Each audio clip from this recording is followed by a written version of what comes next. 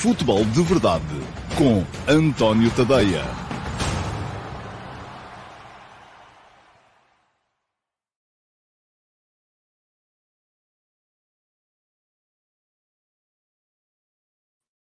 Ora, então, olá, muito bom dia a todos e sejam muito bem-vindos à edição número 791 do Futebol de Verdade.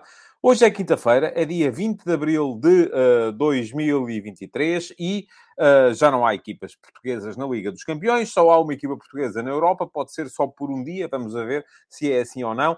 Hoje, no Futebol de Verdade, vou olhar aqui com mais algum detalhe para aquilo que foi ontem o Inter 3, Benfica 3. O jogo acabou empatado, o Benfica fugiu mesmo, in extremis, no último lance do jogo, à quarta derrota consecutiva, a que seria a quarta derrota consecutiva. Já há alguns anos que isso não acontecia ao Benfica, e continua a não acontecer, porque a verdade é que Musa fez o golo que na altura impediu a tal derrota, e o Benfica desta forma pode até servir-se desse golo para uma espécie de toque a reunir para os 6 jogos que lhe faltam na Liga Portuguesa. São os 6 jogos que faltam ao Benfica esta época, não vai haver mais, são 6 jornadas da Liga para conseguir manter ou pelo menos não perder toda a vantagem que tem neste momento à frente do campeonato, que são 4 pontos. Ora, muito bem, estava a dizer, vou aqui hoje olhar com mais algum detalhe para aquilo que foi ontem esse Inter 3, Benfica 3, olhar também com algum detalhe para aquilo que pode vir a ser hoje esse Sporting Juventus, da qual vai depender a continuação de Portugal nas competições europeias por mais um par de semanas, pelo menos, porque o Sporting precisa de ganhar à Juventus hoje em Alvalade, e mesmo ganhando pode não chegar, pode, enfim, ganhando, uma coisa garante, é que pelo menos aos penaltis vai. Se ganhar por mais de um golo, passa à eliminatória. Se ganhar por um golo, vai aos penaltis. Vai primeiro ao prolongamento e depois, eventualmente, aos penaltis, se mantiver essa distância. Se empatar ou perder, cai também da Liga Europa nos quartos de final, dessa forma, deixando Portugal sem representantes nas competições europeias. Muito bem. Já vi que havia aqui alguns comentários no live chat. Eu vi antes do programa começar, olhei para o live chat. Agora não vou olhar durante o programa, tal como já sabem, as regras do futebol de verdade mudaram recentemente. Não quer dizer que não voltem a mudar outra vez no futuro. A gente aqui muda conforme acharmos que devemos fazer. Mas, para já, porque me estava a ser impossível face ao conteúdo, muitas vezes ofensivo, dos comentários que apareciam no live chat, decidi fazer o futebol de verdade de segunda à quinta-feira, sem olhar sequer para o live chat, e à sexta-feira é o dia da interatividade. Portanto, vai ser amanhã. Amanhã vou fazer o futebol de verdade a olhar para o live chat, com interatividade como antigamente, com uma nuance, uma pequena diferença relativamente àquilo que acontecia até aqui, é que amanhã o live chat só vai estar limitado aos subscritores premium do meu Substack. Vou deixar a passar aqui em rodapé o endereço para quem quiser... primeiro que tudo, avaliar e perceber o que é que por lá está no meu Substack, se ainda lá não foram. Se gostam de ler, se gostam... Todos os dias há textos novos no meu Substack. Está aqui o endereço a passar em baixo. É tadeia.substack.com. É onde eu mantenho a minha atividade de jornalista independente dos grandes grupos de comunicação social. Eu aqui no Futebol de Verdade não sou verdadeiramente jornalista. Sou comentador. Enfim, venho aqui fazer uns comentários. Portanto, agora, jornalismo, se querem jornalismo, é lá, é no Substack, tadeia.substack.com. Vão lá, deem um salto, leiam o que por lá está. A maior parte dos conteúdos são conteúdos para subscritores e até para não subscritores. Se quiserem pegar no vosso browser e ir a tadeia.substack.com, ninguém vos obriga a subscrever. O ato de subscreverem, que pode ser fazendo uma subscrição gratuita ou uma subscrição premium, e podem vir a fazê-la aqui. Deixei-vos agora aqui um link para o fazerem, mas estava a dizer que o ato de subscreverem é apenas para vos garantir que deixam de depender dos algoritmos das redes sociais para receber os textos no vosso endereço de e-mail. Porquê? Porque já sabemos como é que isto funciona. O Facebook é assim, o Twitter é assado, o Instagram é cozido, e já sabemos que muitas vezes o algoritmo só vos mostra os conteúdos quando eles são muito polémicos, quando são aquelas coisas que têm a gente a insultar-se umas às outras. Isso não é muito a minha praia. Portanto, não ando muito na praia do clickbait, não ando muito na praia da polémica gratuita, não ando muito na praia de escrever aquilo que as pessoas querem ouvir para poder potenciar reações ou escrever aquilo que ninguém quer ouvir, só mesmo para poder causar polémica e potenciar também reações, e muitas vezes os algoritmos das redes sociais nem vos mostram os textos quando eles saem. Portanto, se querem ter a certeza de que podem tomar vocês, livre e conscientemente, a decisão de ler ou não ler, aquilo que podem fazer é ir, então, ao link que vos deixei e fazer a subscrição do meu Substack. Conforme já vos disse, podem fazer a subscrição gratuita, não pagam nada, só deixam o e-mail, e fazendo a subscrição gratuita, recebem pelo menos o primeiro parágrafo de todos os textos, e recebem na íntegra os textos que são para subscritores gratuitos. Se quiserem aprofundar um bocadinho mais a experiência e ter acesso a todos os textos, todos, não só os que eu vou escrever no futuro, como aqueles que já escrevi no passado, se quiserem ter acesso ao meu canal de Telegram, onde recebem os textos em áudio, lidos por mim, dessa forma podendo ouvi-los enquanto estão a cumprir outras tarefas do vosso dia-a-dia. Se quiserem entrar no meu servidor de Discord, onde há chat rooms para poderem interagir comigo a qualquer hora do dia ou da noite, enfim, é deixarem mensagens, a malta vai respondendo, vamos comentando o futebol por lá uns com os outros. Se quiserem ainda, além disso, participar em direto no Futebol de Verdade à sexta-feira, aquele dia em que há interatividade e, portanto, o live chat está aberto, pois muito bem, o que têm que fazer então é só mudar o plano de subscrição. Passam a pagar 5€ por mês ou 50€ por ano, se quiserem fazer uma subscrição anual e, dessa forma, poupar 2 meses. 2 meses aí ficam-vos de borla. Portanto, não é assim muito dinheiro. São menos de 10 cêntimos por texto, mas aquilo que, enfim, é imprescindível para eu poder continuar a trabalhar como jornalista nesta plataforma que é independente dos grandes grupos de média. Vocês passam a vida a queixar-se. O jornal tal só publica coisas para agradar aos adeptos do clube tal. O jornal não sei quanto. Pronto, aqui eu não tenho que agradar rigorosamente a ninguém, a não ser à minha consciência profissional. É por isso que estou fora dos grandes grupos de média. Agora, isto naturalmente pressupõe que haja consumidores, porque se não houver consumidores, eu vou fazer outra coisa qualquer com a minha vida. Bom, está entregue o recado, está dado o recado. Já sabem, amanhã o Futebol de Verdade, 12:30, para subscritores premium, em direto, com live chat aberto, e depois, à 1:30, fica disponível para quem quiser ver aqui no meu canal de YouTube. Aí não precisam de subscrever coisa nenhuma, mas vai ficar disponível depois por volta da 1:30, quando acabar o programa, para toda a gente, quem quiser, poder ver. Para terem a certeza que não vos escapa. Então façam o seguinte, vão aqui a este link que vos deixei também e inscrevam-se no canal. Aqui é que não pagam rigorosamente nada. É só chegarem lá, clicarem em cima do inscreve-te no canal e depois, de preferência, clicarem em cima do sino também e ativarem as notificações para serem avisados sempre que há uma nova, qualquer coisa nova no meu canal de YouTube. Vamos lá, vamos embora. A interatividade no Futebol de Verdade, de segunda à quinta, mantém-se, mas mantém-se apenas de acordo com duas premissas, que é ver as perguntas que vocês deixam nas emissões gravadas do Futebol de Verdade ou que deixam no meu canal de Discord. É por isso que o Futebol de Verdade arranca sempre, depois desta primeira parte, enfim, que eu estou aqui a tentar vender o meu peixe, arranca sempre com a pergunta na MUS e a pergunta do Discord. Vamos a elas então? Vamos a isso. Pergunta na MUS para hoje vem do Nelson André. Muito obrigado, Nelson. Foi um dos que foi à emissão do Futebol de Verdade de ontem, à emissão gravada, a deixar uma pergunta. Havia lá várias, eu escolhi uma todos os dias, por volta das 11, 11:30 da manhã. Escolho uma das que estão na edição gravada da véspera e leio-a aqui e respondo. E então, o que é que perguntou o Nelson André, que foi uma espécie de uma assistência para golo, para eu poder explicar aqui uma coisa, porque muitas vezes as pessoas ainda não estão bem familiarizadas com estas novas formas de análise que há à volta do futebol. E pergunta ao Nelson André, numa altura em que muito se fala de XG, e deixe-me só explicar o que é o XG. O XG é o índice de Expected Goals, isto é, golos esperados. Eu já vou voltar a explicar mais daqui a bocado, porque já não explico há algum tempo, o que é que isto significa, porque pode haver aqui gente que ainda não estava cá presente da última vez que eu expliquei e que, entretanto, não tenha tido forma de saber o que é que isto significa. Mas pergunto ao Nelson André, numa altura em que muito se fala de XG e que isso reflete o resultado, muitas das vezes, ontem vimos um Inter com um XG de 1,35 e o Benfica com um XG de 0,75. Eu tenho 0,72. Vimos em sítios diferentes, mas ok, tudo bem. O 1,35, de facto, também é aquilo que eu tenho. E o jogo terminou 3-3. Será que o XG reflete realmente o que se passa nos jogos?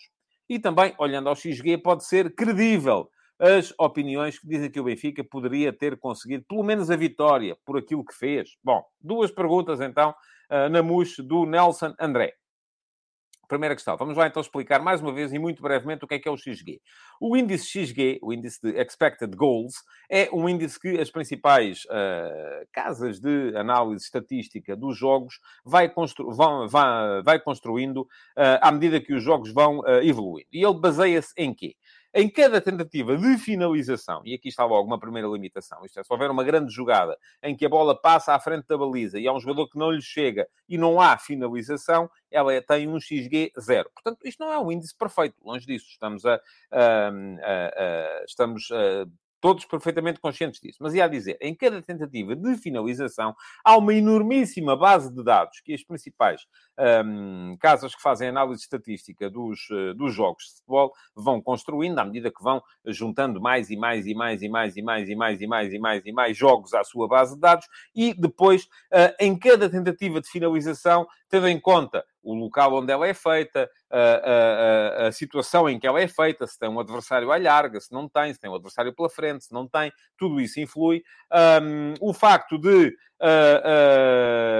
todas estas coisas são tidas em conta para se criar, para cada situação de finalização em específico, um determinado índice XG. Isto é, a probabilidade de uma finalização naquela situação, daquele sítio, com X adversários ao lado, à frente, atrás, ok, tudo isto somado dá uma percentagem de acerto. E, por exemplo, não há, obviamente, nenhum lance com o índice XG de 1, porque isso significaria que seria sempre golo. Enfim, se calhar, um remate sem adversários a um palmo da linha de golo terá um índice XG, se não for de 1, é pelo menos de 0,99. Mas, enquanto um remate fora da área, por exemplo, já terá, com muitos adversários pela frente, já terá um XG, se calhar, de 0,05 ou de 0,03, enfim, não sei. Não. Eu limito-me a olhar para os índices no final. Mas isto permite-nos chegar ao final dos jogos e perceber, em condições medianas, esta equipa deveria ter marcado X golos.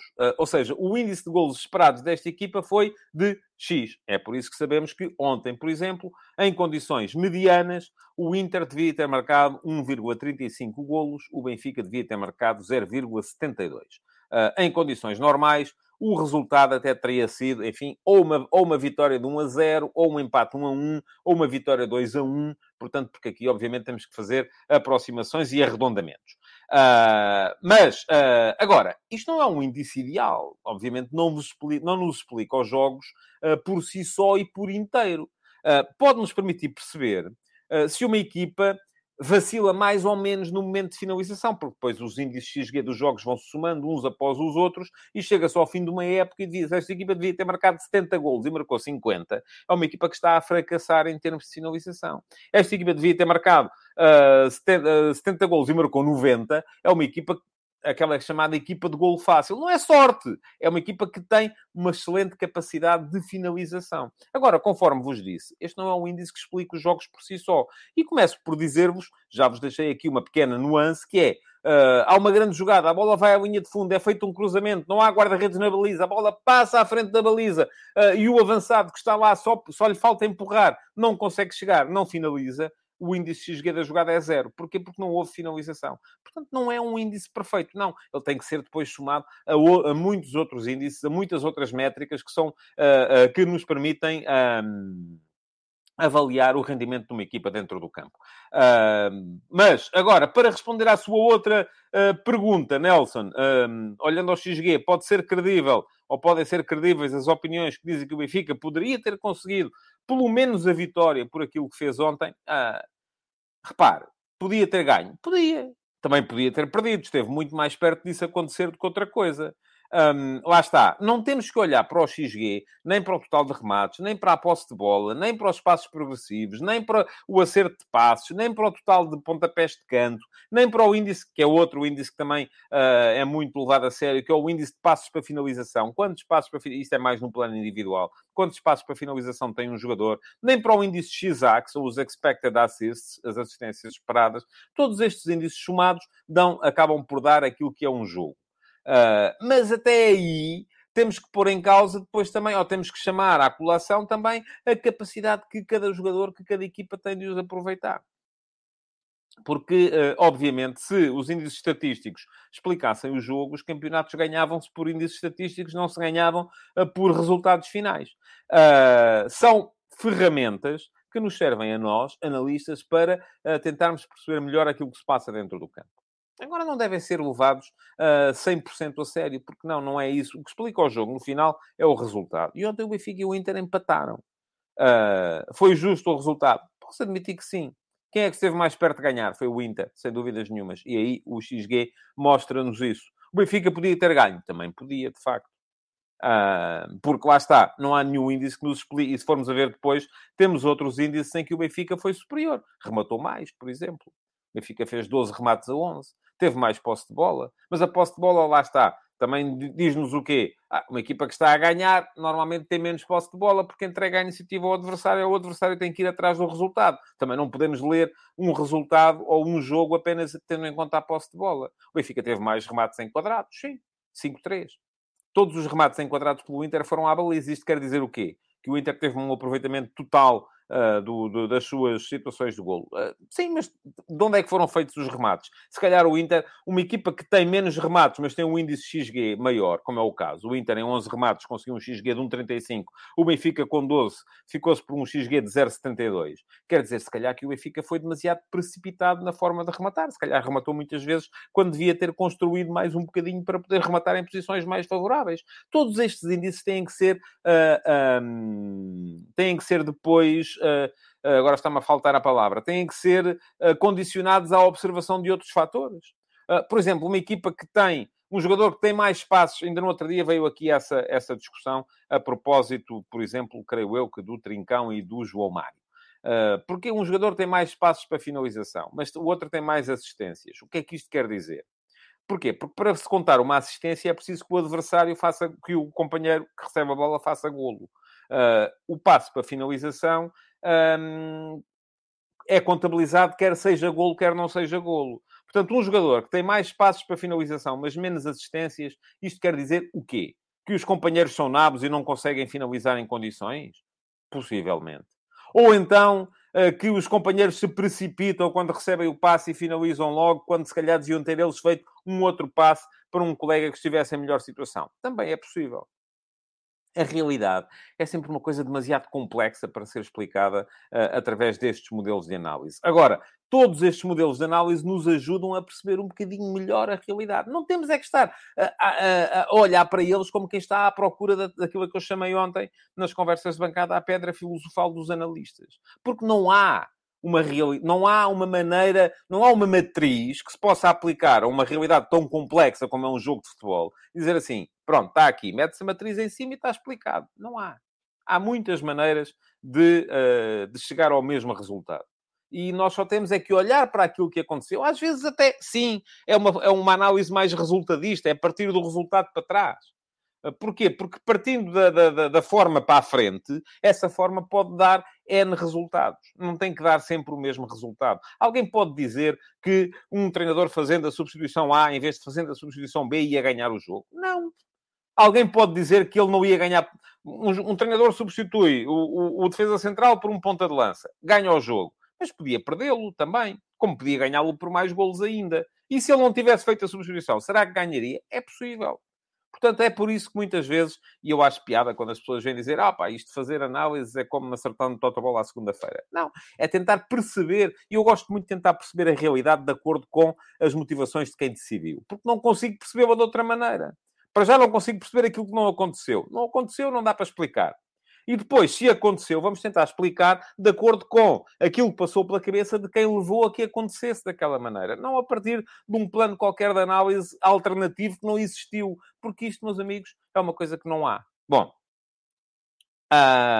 respondida à pergunta do Nelson André. Muito obrigado, Nelson, pela sua pergunta. Já sabem, para terem perguntas candidatas a Pergunta na MUS, na emissão de amanhã, o que é que têm que fazer? E até podem pegar, às vezes eu por acaso fui há bocadinho aqui ao live chat antes de começar o programa e vi que já havia gente a deixar perguntas. Não vale a pena deixarem ali, porque eu ali não vou ver, não vou responder. Ou melhor, vou ver só no final. E não consigo recuperar as perguntas que vocês deixam no live chat para serem perguntas na Musta amanhã. Uma questão técnica. Portanto, o que é que têm que fazer é pegar nas perguntas, até podem ser as mesmas que deixaram no live chat, e é só fazerem copy e depois paste para as colocarem na caixa de comentários desta edição mesma do Futebol de Verdade, porque eu amanhã de manhãzinha vou olhar para as perguntas que lá estão na caixa de comentários e escolho uma como pergunta na MUS. Isso ajuda-vos a vocês, porque podem ver a vossa pergunta respondida, e ajuda-me a mim também, porque vão fazer com que, tendo mais comentários, o Futebol de Verdade seja mostrado a mais gente pelo algoritmo do YouTube. Eu estou aqui, passo a vida, a lutar contra os algoritmos. Olha, uma coisa contra a qual eu não vou ter de lutar hoje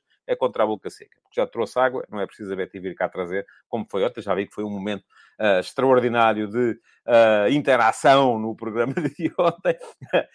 Houve até, inclusive, gente, eu leio tudo depois no live chat no final, houve até gente a dizer que querem mais interação ainda. Então ele pede água e vem uma das pessoas que está no live chat, vem trazer água. É assim que funciona. Hoje já trouxe, já tenho aqui. E já não preciso de ficar com boca seca como fiquei ontem, porque isto, enfim, sempre são 50 minutos a falar. Vamos seguir para a pergunta no Discord de hoje, e é uma grande pergunta no duplo sentido do termo. É uma grande pergunta no sentido literal, porque é grande, quase não me cabia no ecrã, Filipe Oliveira. Vamos lá escrever um bocadinho menos, se faz favor, porque isto assim torna-se muito complicado poder responder-lhe e poder sequer selecionar as suas perguntas. Mas é também uma grande pergunta porque nos dá pano para mangas e até me vai permitir mostrar aqui um dos 10 livros fundamentais sobre futebol, na minha opinião, como é evidente, pode haver outras. Bom, pergunta ao Filipe Oliveira o seguinte: o futebol e a política sempre viveram lado a lado, como se viu na sua série do Mundial Vai ao Bar. É verdade que sim, e recomendo-vos. Já que estão aqui no meu canal do YouTube, deem um saltinho e pesquisem o Mundial Vai ao Bar. Vale a pena ver aqueles 30 e creio que são 32 episódios do Mundial Vai ao Bar, porque são histórias muito divertidas de conhecer. Continua o Filipe. Durante o período da Guerra Fria, os países que faziam parte do Pacto de Varsóvia, União Soviética, Polónia, RDA, Hungria, Checoslováquia, Bulgária e Roménia, vejam só, destes 1, 2, 3 países já nem existem, chegaram a 11 finais europeias e venceram 5. O Steaua Bucareste ganhou a Taça dos Campeões Europeus, o Slovan Bratislava, o FC Magdeburgo, o Dinamo Tbilisi e o Dinamo Kiev. Em seleções, chegaram a 5 finais e venceram uma pela União Soviética. Após a queda do Muro de Berlim e a entrada mais tarde da Lei Bosman, apenas nas provas de clubes chegaram a 4 finais e venceram 3.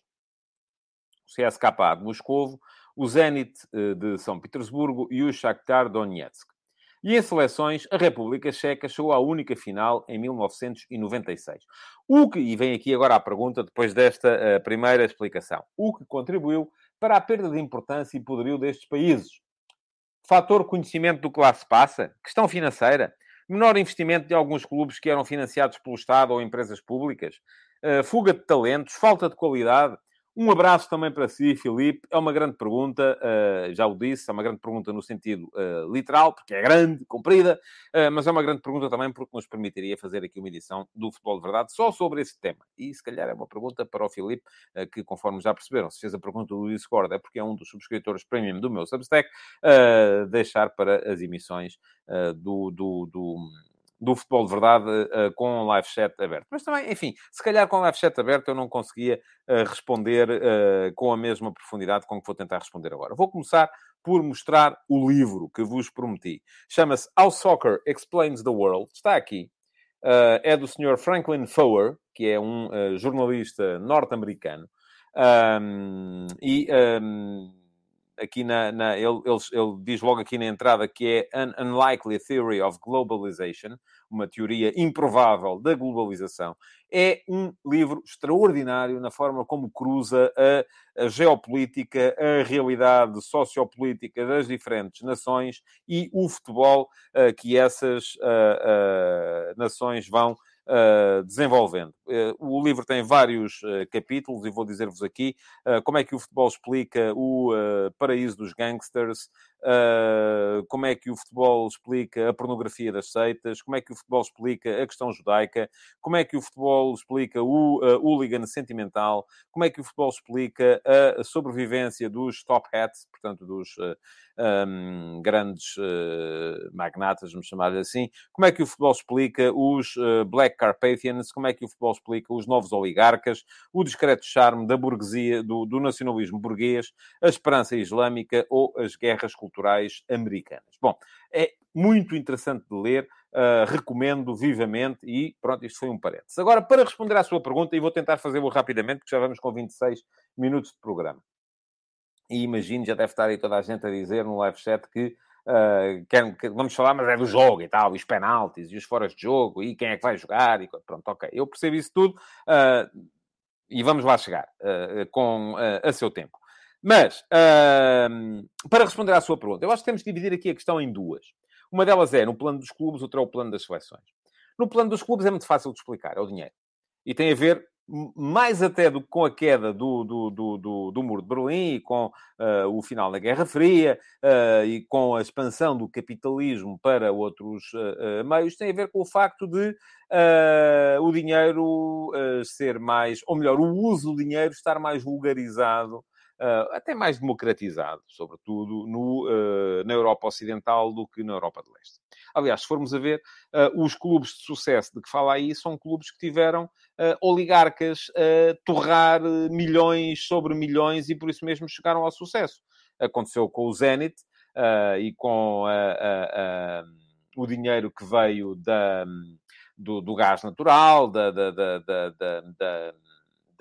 Rússia, aconteceu com o CSKA e aconteceu com o Shakhtar Donetsk, aquilo que foi também o dinheiro vindo, até há muito quem diga, da máfia ucraniana, para ser colocado dentro do Shakhtar. E por isso mesmo essas três equipas que se bateram durante muito tempo e foram equipas que foram sendo capazes de impor as suas leis ao mercado, sobretudo aos mercados periféricos, foram equipas de sucesso no plano dos clubes. Portanto, no plano dos clubes o que aconteceu foi isso, muito pura e simplesmente. Muito daquilo que era o sucesso das equipas do Bloco de Leste antigamente tinham a ver com o facto de não haver mercado aberto. Aliás, muitos desses jogadores nem podiam sair para o estrangeiro, em alguns países, antes de fazerem 28 anos.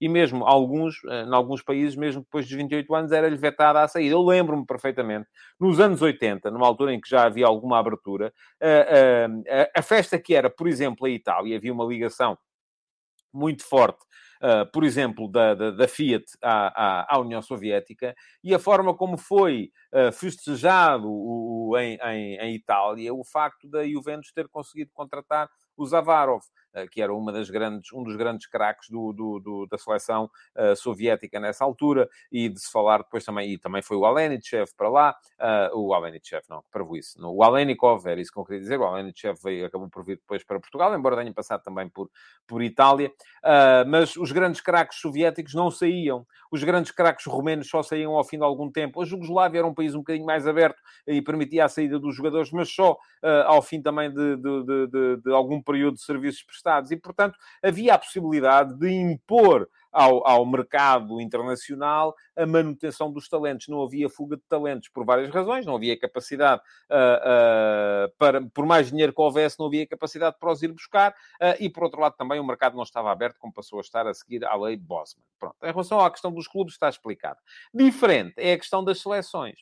E a questão das seleções eu acho que tem muito a ver, porque aí não há dinheiro, quer dizer, os jogadores podem, se são talentosos e nascem lá, continuam a jogar por essa seleção. Porquê é que estas seleções então perderam a capacidade que tinham para serem tão bem-sucedidas no plano internacional? E eu acho que aqui tem a ver com a decadência do sentimento de pertença àquelas realidades. E, por outro lado, com aquilo que era uma forma de trabalhar que permitia coisas que, de repente, deixaram de ser permitidas. Se calhar, se formos a ver, a seleção da Bulgária nunca terá sido assim tão forte, a seleção da Jugoslávia nunca terá sido assim tão forte, a seleção da Roménia, idem, a da União Soviética, idem. Agora, aquilo que tinham eram condições para trabalhar que as suas congêneres da Europa Ocidental não tinham. A seleção, como era vista como uma forma Tal como era, por exemplo, isto não é uma coisa exclusiva dos regimes comunistas, era assim também na Alemanha do Hitler, era assim também na Itália do Mussolini. As seleções eram vistas como, até de certa forma, no Portugal de Salazar, embora nós nunca tínhamos tido a mesma capacidade, porque não tínhamos a mesma margem de recrutamento, embora com as ex-colónias até tínhamos chegado a ter.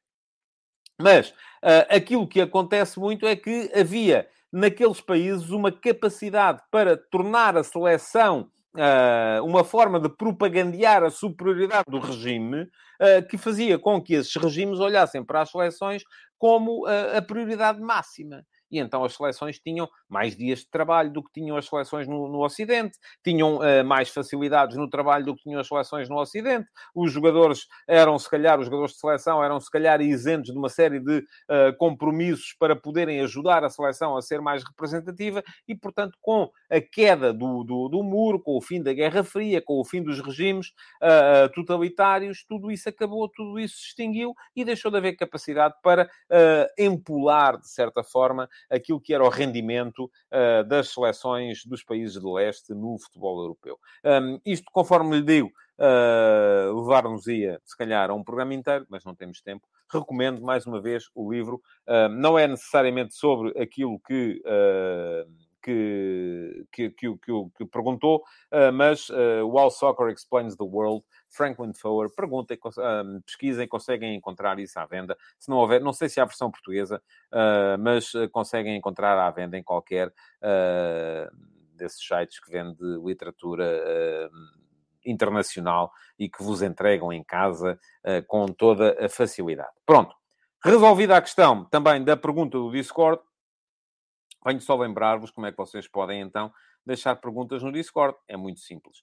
É simplesmente serem subscritores premium do meu Substack e, dessa forma, entrarem no meu servidor de Discord, porque há lá uma chatroom que se chama mesmo assim, Perguntas do Discord. É só chegarem lá e deixarem as perguntas. E, posto isto, avançamos, então, para os ataques rápidos. Foi só mais um golo d'água para poder atacar rapidamente, conforme é esperado nesta circunstância. Bom, vamos começar com o futebol de ontem e do Benfica já vou falar mais daqui a bocadinho. Houve mais um jogo ontem, Bayern 1, Manchester City 1.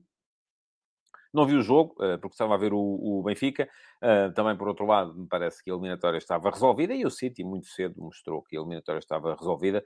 É verdade que o Leroy Sané ainda perdeu ali um lance em que podia ter feito o 1-0, que, enfim, mesmo com o 3-0 que vinha da primeira mão, podia fazer o City tremer um bocadinho. Não creio que viesse a acontecer, mas, enfim, podia acontecer, podia. O Haaland também falhou um penalti a dada altura. Depois fez o 1-0 para o City e com 4-0 a questão ficou arrumada. Ainda deu para o Bayern empatar no final, através de um penalti do Joshua Kimmich. Mas aquilo que ficou à vista é que este City está muito forte para este Bayern. Vamos ter meia-final Manchester City-Real Madrid, com duas grandes diferenças em relação à época passada, porque já na época passada o Real Madrid eliminou o City nas meias-finais. A primeira diferença é que o City já está avisado daquilo que lhe aconteceu na época passada e, portanto, dificilmente... e recordamos que foram 2 golos nos últimos minutos do segundo jogo que permitiram ao Real Madrid levar a eliminatória na altura para prolongamento e depois ganhá-la. Mas neste momento o City está avisado. E depois a outra diferença é que desta vez a segunda mão vai ser no Etihad. A primeira mão vai ser em Madrid, a segunda mão no Etihad. Isto significa que o City vai ter a segunda mão em casa. Também vai ser difícil ao Real Madrid meter a tal recuperação como teve na época passada. Eu acho que o City é mais equipa que o Real Madrid, embora o Real Madrid, em 2 jogos, seja, e sobretudo quando são 2 jogos depois de se ouvir aquele hino da Liga dos Campeões, seja sempre uma equipa difícil de contrariar.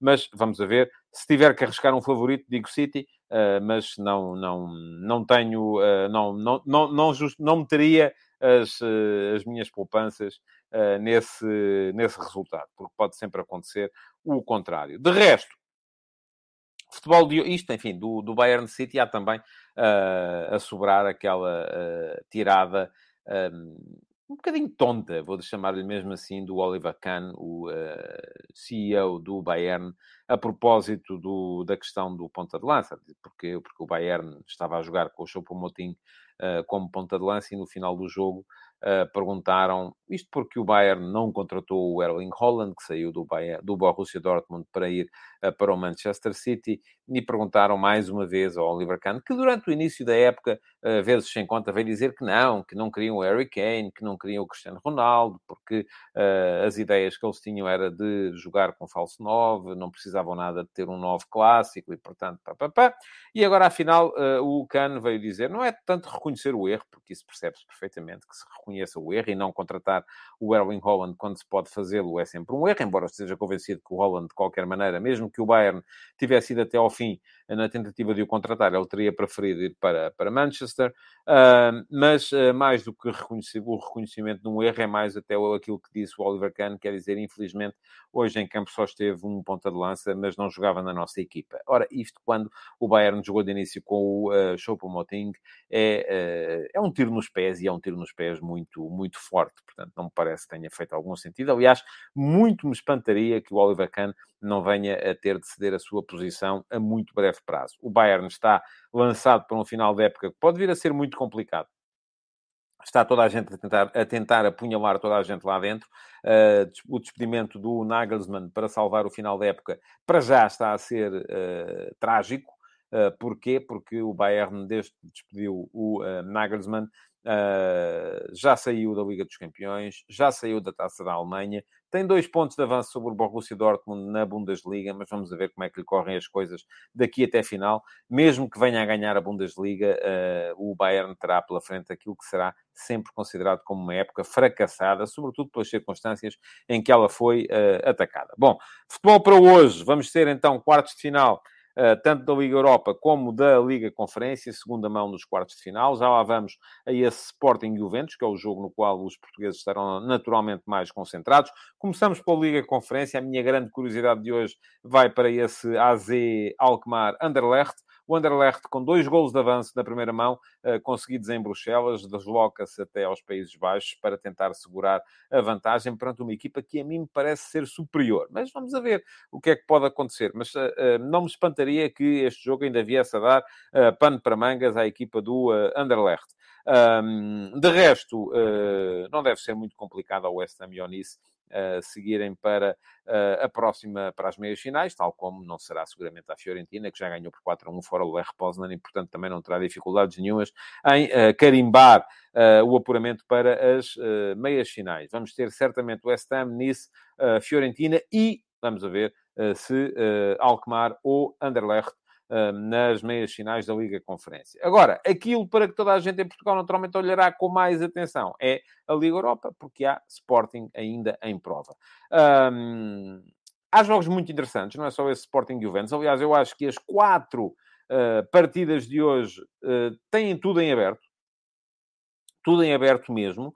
Há um União Saint-Gilloise Leverkusen, e eu não vou voltar a cometer o erro que cometi aqui na semana passada, quando menosprezei esta equipa do Leverkusen, porque, entretanto, logo alguém me chamou a atenção, e com razão, que o Leverkusen melhorou muito com a entrada do Xabi Alonso, e que é uma das melhores equipas da segunda volta da Bundesliga, mas a verdade é que o Leverkusen não conseguiu ganhar em casa à Saint-Gilloise e vai jogar à Bélgica a precisar pelo menos de empatar para ir a penaltis e de ganhar para seguir em frente. Não vai ser fácil.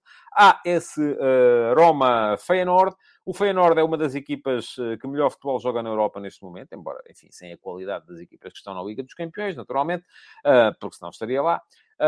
Ganhou em casa a Roma por 1-0. Não, vamos a ver, é um jogo de prognóstico reservado. Eu acho que o José Mourinho, as equipas do José Mourinho nestas coisas raramente facilitam. Tem de ganhar a Roma em casa ao Feyenoord. Tem melhor equipa, mas o adversário joga muito bom futebol, muito bom trabalho que está a ser feito pelo Arne Slot na equipa de Roterdão. Por fim, há ainda um Sevilha-Manchester United. Houve empate 2-2 em Old Trafford, mas foi um jogo em que o United foi muito superior.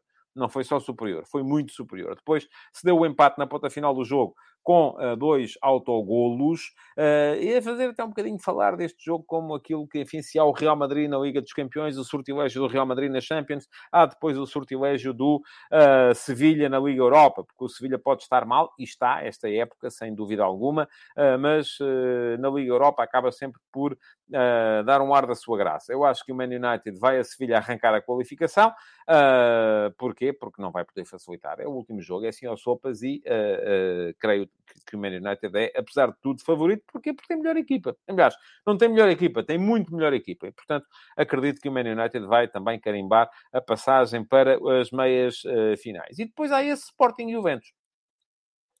Ora, muito bem. Eu acho que este é um jogo fundamental no médio prazo para o Sporting. E porquê? Não é tanto por uma questão de receita, não é tanto por uma questão até de eventualmente o Sporting vir, embora isto possa vir a ser importante. O Sporting, se ganhar a Liga Europa, garante a qualificação para a próxima edição da Liga dos Campeões. E isto para o Sporting era extraordinário. Está muito difícil conseguir essa qualificação através da Liga Portuguesa. A distância para o Sporting Clube Braga, que é o terceiro, já é grande. E o Sporting vai ter um jogo fundamental na segunda-feira em Guimarães e tem de ganhar e esperar, de preferência, que o Braga ceda pontos contra o Casa Pia já amanhã. Mas é um jogo fundamental porque já começa a ser a altura desta equipa do Sporting, ao fim de 3 anos com este treinador, começar, e apesar de ir perdendo jogadores, porque é normal, o projeto do Sporting é isso mesmo, passa por perder os jogadores, passa por gerir escassez e por ter falta de soluções para algumas posições, porque só assim é que se revelam os jovens jogadores que lá há para revelar, porque se houver soluções à frente deles, eles não jogam ponto final, também já expliquei isso aqui muitas vezes, mas já vai sendo a altura desta equipa do Sporting a responder presente nos grandes momentos. E eu sei, já não sei, mas imagino que já me estão aí a dizer, até aí no Arsenal. A questão é que o Arsenal está no mesmo percurso que o Sporting. O Arsenal também é uma equipa que está cheia de jogadores que não estão habituados a ganhar. Tal como está o Sporting, cheio de jogadores que não estão habituados a ganhar, que não ganham de forma recorrente. E depois, para estas equipas que... Não, e só por isso é que o Sporting, que tem pior equipa que o Arsenal, não tenho dúvidas nenhumas a este respeito, passou a eliminatória. Porquê? Porque foi mais forte no momento em que tinha que ser mais forte. E a questão hoje entre o Sporting e a Juventus é um bocado essa também. Do outro lado está uma equipa cheia de serial winners. Dos jogadores que estão habituados a ganhar, que ganham de forma recorrente, que ganham muitas vezes. E, portanto, é nestas alturas que o Sporting tem que... E é um jogo para decidir tudo, é assim aos sopas, e é nestas alturas que os miúdos do Sporting têm que mostrar que já estão à altura das circunstâncias. O Sporting enfrentou, no último ano e meio, 2 jogos nestas circunstâncias, ou vamos admitir 3, porque há também esse jogo com o Arsenal, mas lá está, do outro lado, no jogo com o Arsenal, estava também uma equipa com jogadores que não ganham assim com tanta frequência, que foram os jogos contra o Borussia Dortmund, penúltima jornada da fase de grupos da Liga dos Campeões, ou última, acho que foi penúltima, da fase de grupos da Liga dos Campeões do ano passado, e o Sporting ganhou e conseguiu o apuramento. E depois, já este ano também, na última jornada, aí sim, da fase de grupos da Liga dos Campeões contra o Eintracht de Frankfurt, um jogo que também era preciso ganhar. O Sporting começou a Liga dos Campeões com 2 vitórias e não ganhou mais nenhum jogo aí até a final, e por isso mesmo ficou pelo caminho na competição, não seguiu em frente. Bom, hoje contra a Juventus, mais uma vez vai ser um jogo sim ou sopas, um jogo que o Sporting tem de mostrar aquilo a que vai, e é possível. É possível e ficou a perceber-se que era possível por aquilo que se passou na primeira mão. O Sporting foi melhor do que a Juventus na primeira mão, mas não ganhou, perdeu. Ora, assim sendo, o que é que sucede? Hoje é preciso ganhar. O Sporting hoje encara o jogo com a necessidade absoluta de ganhar. Se ganhar, já vos disse aqui no início, assegura pelo menos o prolongamento. Se mantiver essa vantagem, assegura pelo menos os penaltis. Se ganhar por 2 golos, passa à eliminatória. Aquilo que o Sporting mostrou na primeira mão em Turim é que já devia ter ganho o jogo em Turim. Não o ganhou, perdeu. E perdeu com várias situações de golo flagrantes, cantadas, desperdiçadas. O Sporting, lá está, vamos voltar ao XG. Teve melhor XG nesse jogo do que a Juventus e perdeu o jogo. O XG não explica tudo. Hoje, o que é disparado do Sporting? O Sporting volta a ter o seu meio-campo completo, com o Morita e o Ugarte, o que vai permitir que o Ruben Amorim coloque o Pedro Gonçalves na frente. E acredito num Sporting hoje com ataque móvel, sem Chermiti. Mas o Allegri veio dizer ontem que tinha ficado muito surpreendido pela prestação do Chermiti. Eu não gostei da prestação do Chermiti em Turim. Não achei que ele tenha feito um bom jogo. Hoje, com certeza, vamos ver o Sporting a jogar com o Trincão na posição de falso 9, com o Pedro Gonçalves a partir da esquerda, onde ele pode sair melhor para o meio para rematar de pé direito, e o Edwards a jogar a partir da direita, onde ele pode sair melhor para o meio para rematar de pé esquerdo. Depois, certamente Gaio à direita, certamente Nuno Santos à esquerda e nos três de trás, então aí não há muitas dúvidas, porque não havendo Santos Justo, será certamente também Diomande, Coates e Gonçalo Inácio. São, neste momento, os três centrais que dão mais garantias ao Sporting. Até poderia ser Gonçalo Inácio à direita e Mateus Reis à esquerda também, mas aparentemente vai mesmo jogar Diomande. E acho que é uma forma de o Ruben Amorim demonstrar a confiança que continua a ter no jovem central marfinense, que falhou no último jogo, no jogo contra o Aroca. Foi ele quem fez o corte de estapafúrdio que valeu o golo do Aroca. Do outro lado, eu estou convencido que vamos ter uma Juventus com 3 médios. Não vai o Allegri repetir aquilo que fez no início do jogo na semana passada, em que apareceu apenas com 2 centrocampistas, Rabiot e Locatelli. Hoje, certamente, vai entrar ali mais um jogador. Pode ser Pogba, que está a regressar. Pode ser Fagioli, pode ser... Mas vai certamente entrar um terceiro médio, o que significa outra coisa. É que para haver Di Maria não haverá Chiesa, ou para haver Chiesa não haverá Di Maria. Isto para o Sporting, do meu ponto de vista, até é uma coisa boa, desde que o meio-campo do Sporting consiga, e estão a fazer melhor isso, tanto o Edwards como o Pedro Gonçalves, fazer movimentos de aproximação ao meio-campo para que o Sporting possa manter ali alguma iniciativa e não seja atropelado no 2-3 que vai ter a meio-campo. O facto de haver de um lado 2 médios e do outro lado 3 médios não quer dizer de todo que uma equipa tenha que assegurar a superioridade a meio-campo. Não, isso dependerá muito depois também da contribuição que vier a ser dada pelos atacantes na forma como aproximam em desmarcações de apoio aos médios.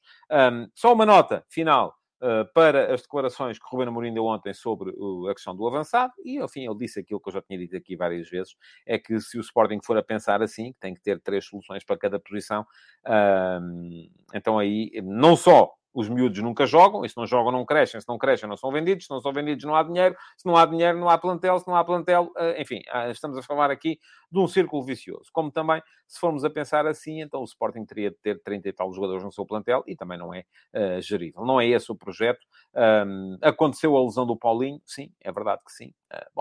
Se acontecer, se de repente, perdendo o Porro, se lesionar o Gaio, também deixa de haver alternativas. Enfim, reconvertem-se outros. Foi aquilo que o Sporting está a tentar fazer com a questão do avançado de centro ou do ponta de lança, conforme quiserem chamar-lhe, mas é por isso este projeto assenta muito no Sporting, naquilo a que eu chamo a gestão da escassez, porque é isso que tem que ser feito e é isso que é programático, é estratégico. Quem não tiver percebido isso ainda, não percebe, de facto, aquilo que o Sporting anda a tentar fazer desde que ali chegou o Ruben Amorim. Bom, se calhar já queria fazer antes, só que sem o mesmo tato, sobretudo na escolha dos jogadores e na adequação dos jogadores à ideia que estava subjacente à sua contratação. Vamos então passar para o ataque organizado de hoje. E o ataque organizado de hoje é para vos falar do Inter-Benfica de ontem. Vamos a isso. O Benfica entrava em campo em Milão com uma tarefa hercúlea pela frente. Tinha que ganhar por 2 golos para levar o jogo para prolongamento. Tinha que ganhar por 3 para ganhar a eliminatória sem recorrer aos penaltis. E eu ainda hoje de manhã, por acaso, escrevi sobre o jogo. As conversas de bancada arrancaram com uma pequena conversa sobre o jogo de ontem. Fica aqui o link para quem quiser ler.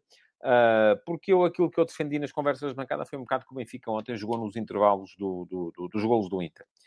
E eu acho que foi um bocado isso. Podemos até olhar para o jogo e dizer, mas se o Benfica tem marcado aquela bola que o Neres mandou ao poste, mas se naquele período... Há ali um período, de facto, em que o Inter, do meu ponto de vista, arriscou demasiado. Que é o período que leva ao primeiro golo do Benfica e ao período do arranque da segunda parte até ao segundo golo do Inter. Mas já lá vamos. Nesse período, se o Benfica tem feito 2-1, mas se, lá está, é o tal mas se, Se o Benfica tem feito 2-1 nesse período, eu acho que a eliminatória poderia reabrir e o Inter poderia vacilar. Mas a questão é que não aconteceu. E lá está. Não vamos explicar o jogo com base naquilo que não aconteceu. Era aquilo que eu vos estava a dizer há bocado. Então, mas eu vou explicar um jogo com base naquilo que podia ter acontecido se... Não. Isso não faz nenhum sentido. Aquilo que nós podemos tentar explicar o jogo é com base naquilo que aconteceu. E o que é que aconteceu? Bom, vamos olhar para tudo, primeiro que tudo, para as estratégias iniciais. Não me pareceu muito normal que o Benfica tenha entrado com o 11 com que entrou, quando o próprio Roger Schmidt, na véspera, tinha vindo dizer que os jogadores, aqueles que eram sempre os mesmos, alguns deles estavam mal e que a justificação para o mau momento era o facto de eles terem estado nas seleções e caíram de rendimento. Então, mas caíram de rendimento, mas continuam a jogar sempre os mesmos. Mais uma vez, e ainda hoje de manhã escrevi, eu acho que há os jogadores nos quais o Schmidt confia cegamente e há outros que ele não manda sequer pôr o lixo ao contentor. Não dá, não tem confiança nenhuma neles. E isto nota-se, percebe-se. Uma coisa é, e eu defendi isso aqui, durante determinado período, lá está, estamos a partir, uma análise resultadista, estamos a partir do resultado para a decisão que levou a ele. Sim, mas não há outra maneira de analisar. Não dá para analisar do que podia ter acontecido se ele tivesse feito de outra maneira, porque não aconteceu. E houve uma altura em que se percebeu. Ele precisava de criar automatismos, precisava de criar um 11 base forte, e então apostou sempre nos mesmos. Agora, já devia, se calhar, ter começado a introduzir outros elementos. Também vou recusar a outra tentação, que é de dizer assim, mas no final, quando ele meteu os suplentes, o Benfica marcou 2 golos. Se tivessem jogado os suplentes desde o início, o Benfica tinha ganho, se calhar 20-0. Não, também não é por aí. Porque aí o Inter já não estava lá. O Inter já estava a pensar naquilo com quem é que vamos jogar no fim de semana. Era um bocado isso. Bom, 11 do Benfica foi o de sempre. Sai Neres. Primeira substituição, entra o Neres. Portanto, já sabem, é um bocado isso. 11 sem Neres, com o Orsenas na frente, com o Gilberto, a posição de lateral direito, não há vá. Porque de resto são os de sempre. António Silva, Otamendi, Grimaldo, Chiquinho, Florentino, João Mário, Rafa, Orsenas, Gonçalo Ramos. São os de sempre. Mudança estratégica. A saída a 4 transformada numa espécie de saída a 6, porque os dois laterais estiveram sempre baixos no início de construção. Era a forma que o Benfica tinha de superar uma pressão que o Inter ontem nem quis fazer. O Inter ontem começou com um bloco um bocado mais baixo do que tinha acontecido na Luz. Tinha 2 golos de vantagem. Estava apenas interessado em gerir um bocado essa vantagem. Mas o Benfica assegurou mais alguma segurança na saída de bola contra uma equipa do Inter que também apareceu. Eu creio até que foi com o mesmo 11. Sim, foi o mesmo 11 que tinha jogado na primeira mão. Portanto, não mudou nada o Simone Inzaghi. E o que é que aconteceu? O Inter marcou. O Inter entrou em campo com um objetivo, que era marcar para salvaguardar a eliminatória. E marcou. Há uma falha do Otamendi. O Otamendi tem estado, de facto, menos impactante nos últimos jogos. A bola sobra para o Barella. Grande golo, grande remate de pé esquerdo. Bola ao ângulo, sem hipótese para o Vlaco Dimos. 1-0 e eliminatória complicada. E o Inter marcou e o Benfica começou a jogar. A partir do momento em que o Inter marcou.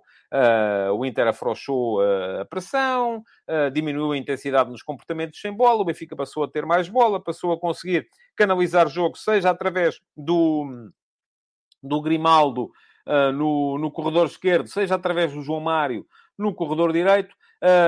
Muitas vezes o Rafa, inteligente, a cair nas costas do Di Marco, no lado em que não havia Grimaldo, e é daí precisamente que nasce um passe do Florentino para o Rafa, cruzamento do Rafa, excelente, ataca a bola do Orsenas em antecipação ao Denzel Dumfries e cabeceamento para golo, 1-1, jogo empatado, Benfica por cima, e aí é que é o tal momento em que eu acho que a eliminatória terá ficado mais em jogo. Início de segunda parte, entra o Neres. O Benfica mostra-se mais ameaçador, mostra-se mais a jogar dentro do meio-campo adversário. O Inter a tentar controlar o jogo através de um bloco baixo. Orsenas, com a entrada do Neres. O que é que fez o Schmidt? Quem é que está aí para sair? Ora, estão aqui estes 9, que são aqueles em que eu confio. E está aqui o Gilberto. Alô, Gilberto. E agora como é que eu faço a equipa? Onde é que está o Orsenas? Vai o Orsenas para a defesa direito. Não gostei. Não gostei do Orsenas a defesa direito. Lá está. Acho que ele demonstrou... Não sei se ele alguma vez tinha treinado sequer naquela posição. E não posso saber, obviamente. A gente não consegue ver os treinos. Mas aquilo que ele mostrou foi uma falta de rotina do lugar que levou, nomeadamente, ao segundo golo do Inter. O Benfica até se mostrou mais ameaçador na frente. O Orsenas, a partir do lateral direito, ofensivamente, foi impactante. Mostrou-se conseguiu ocupar o corredor de maneira a que o Neres viesse mais para dentro, mas defensivamente mostrou uma falta de rotina da posição que levou ao segundo golo do Inter. A forma como o Orsnes defende o Di Marco naquela jogada é de quem nunca foi defesa lateral na vida. E de quem não deve ser defesa lateral. O Di Marco ganha... Ele marcou o Di Marco por fora, que é uma coisa que não se faz. O Di Marco ganha a posição, cruza o Lautaro 2-1, e o Inter aí, mais uma vez, ok, o Benfica voltava a ter que marcar 3 golos. A partir daí, o Inter ainda faz o 3-1, grande golo do Correa, em que o Otamendi volta a não estar bem. O Otamendi, dos últimos 4 golos sofridos pelo Benfica, tem culpa em 3. E isto, enfim, é uma coisa que deve ser abordada pela equipa técnica do Benfica. E o Inter, com 3-1, voltou a desligar. E é aí que o Benfica, que já tinha posto em campo primeiro o Neres e depois o Gonçalo Guedes, mas o Gonçalo Guedes entrou e foi logo 3-1. É aí que o Benfica faz entrar o Musa, faz entrar o Schelderup, faz entrar o João Neves, e consegue fazer 2 golos na ponta final do jogo. 2 bolas paradas, um livre lateral com cabeceamento do António Silva e um pontapé de canto com finalização do Musa. E se o Benfica tivesse metido os suplentes mais cedo, se calhar tinha virado a eliminatória. Acho muito difícil, francamente, entrar nessa... Lá está, é a tal análise. E se nada. Aquilo que eu vi é que o Benfica jogou a seguir aos golos do Inter. Foi quando o Inter afrouxou. Eu acho que o Inter foi melhor na eliminatória, não há grandes dúvidas a esse respeito. Pode o Benfica queixar-se... Ontem houve uma grande penalidade que devia ter sido marcada a favor do Benfica. Mas isso teria mudado as coisas? É possível, mas também é possível que não. Acho que são perfeitamente extemporâneas as declarações do Roger Schmidt, e estou aqui a falar disso, foi porque o Schmidt falou do tema a propósito do VAR, porque não dá para chegar nos jogos em que se perde e dizer que se é para isto vale mais não haver VAR, e nos jogos em que se ganha não dizer nada, porque aí o VAR já está tudo bem. Faz zero sentido isso no meu ponto de vista. Volto a dizer, há jogos em que se é prejudicado, há jogos em que se é beneficiado, e todas as equipas em Portugal já tiveram jogos este ano em que foram prejudicados, já tiveram jogos em que foram beneficiados. Pronto, ponto final. Parágrafo. Siga em frente. Não é maneira de justificar resultados. Acho que o Inter foi melhor no cômputo geral das 2 eliminatórias, e isso foi melhor, sobretudo, por uma razão. É que o Benfica, que eu escrevi hoje de manhã, que foi enorme na fase de grupos, neste momento não o é. Este Inter que ganhou a eliminatória teria sido, se calhar, enfim, mas se, lá está.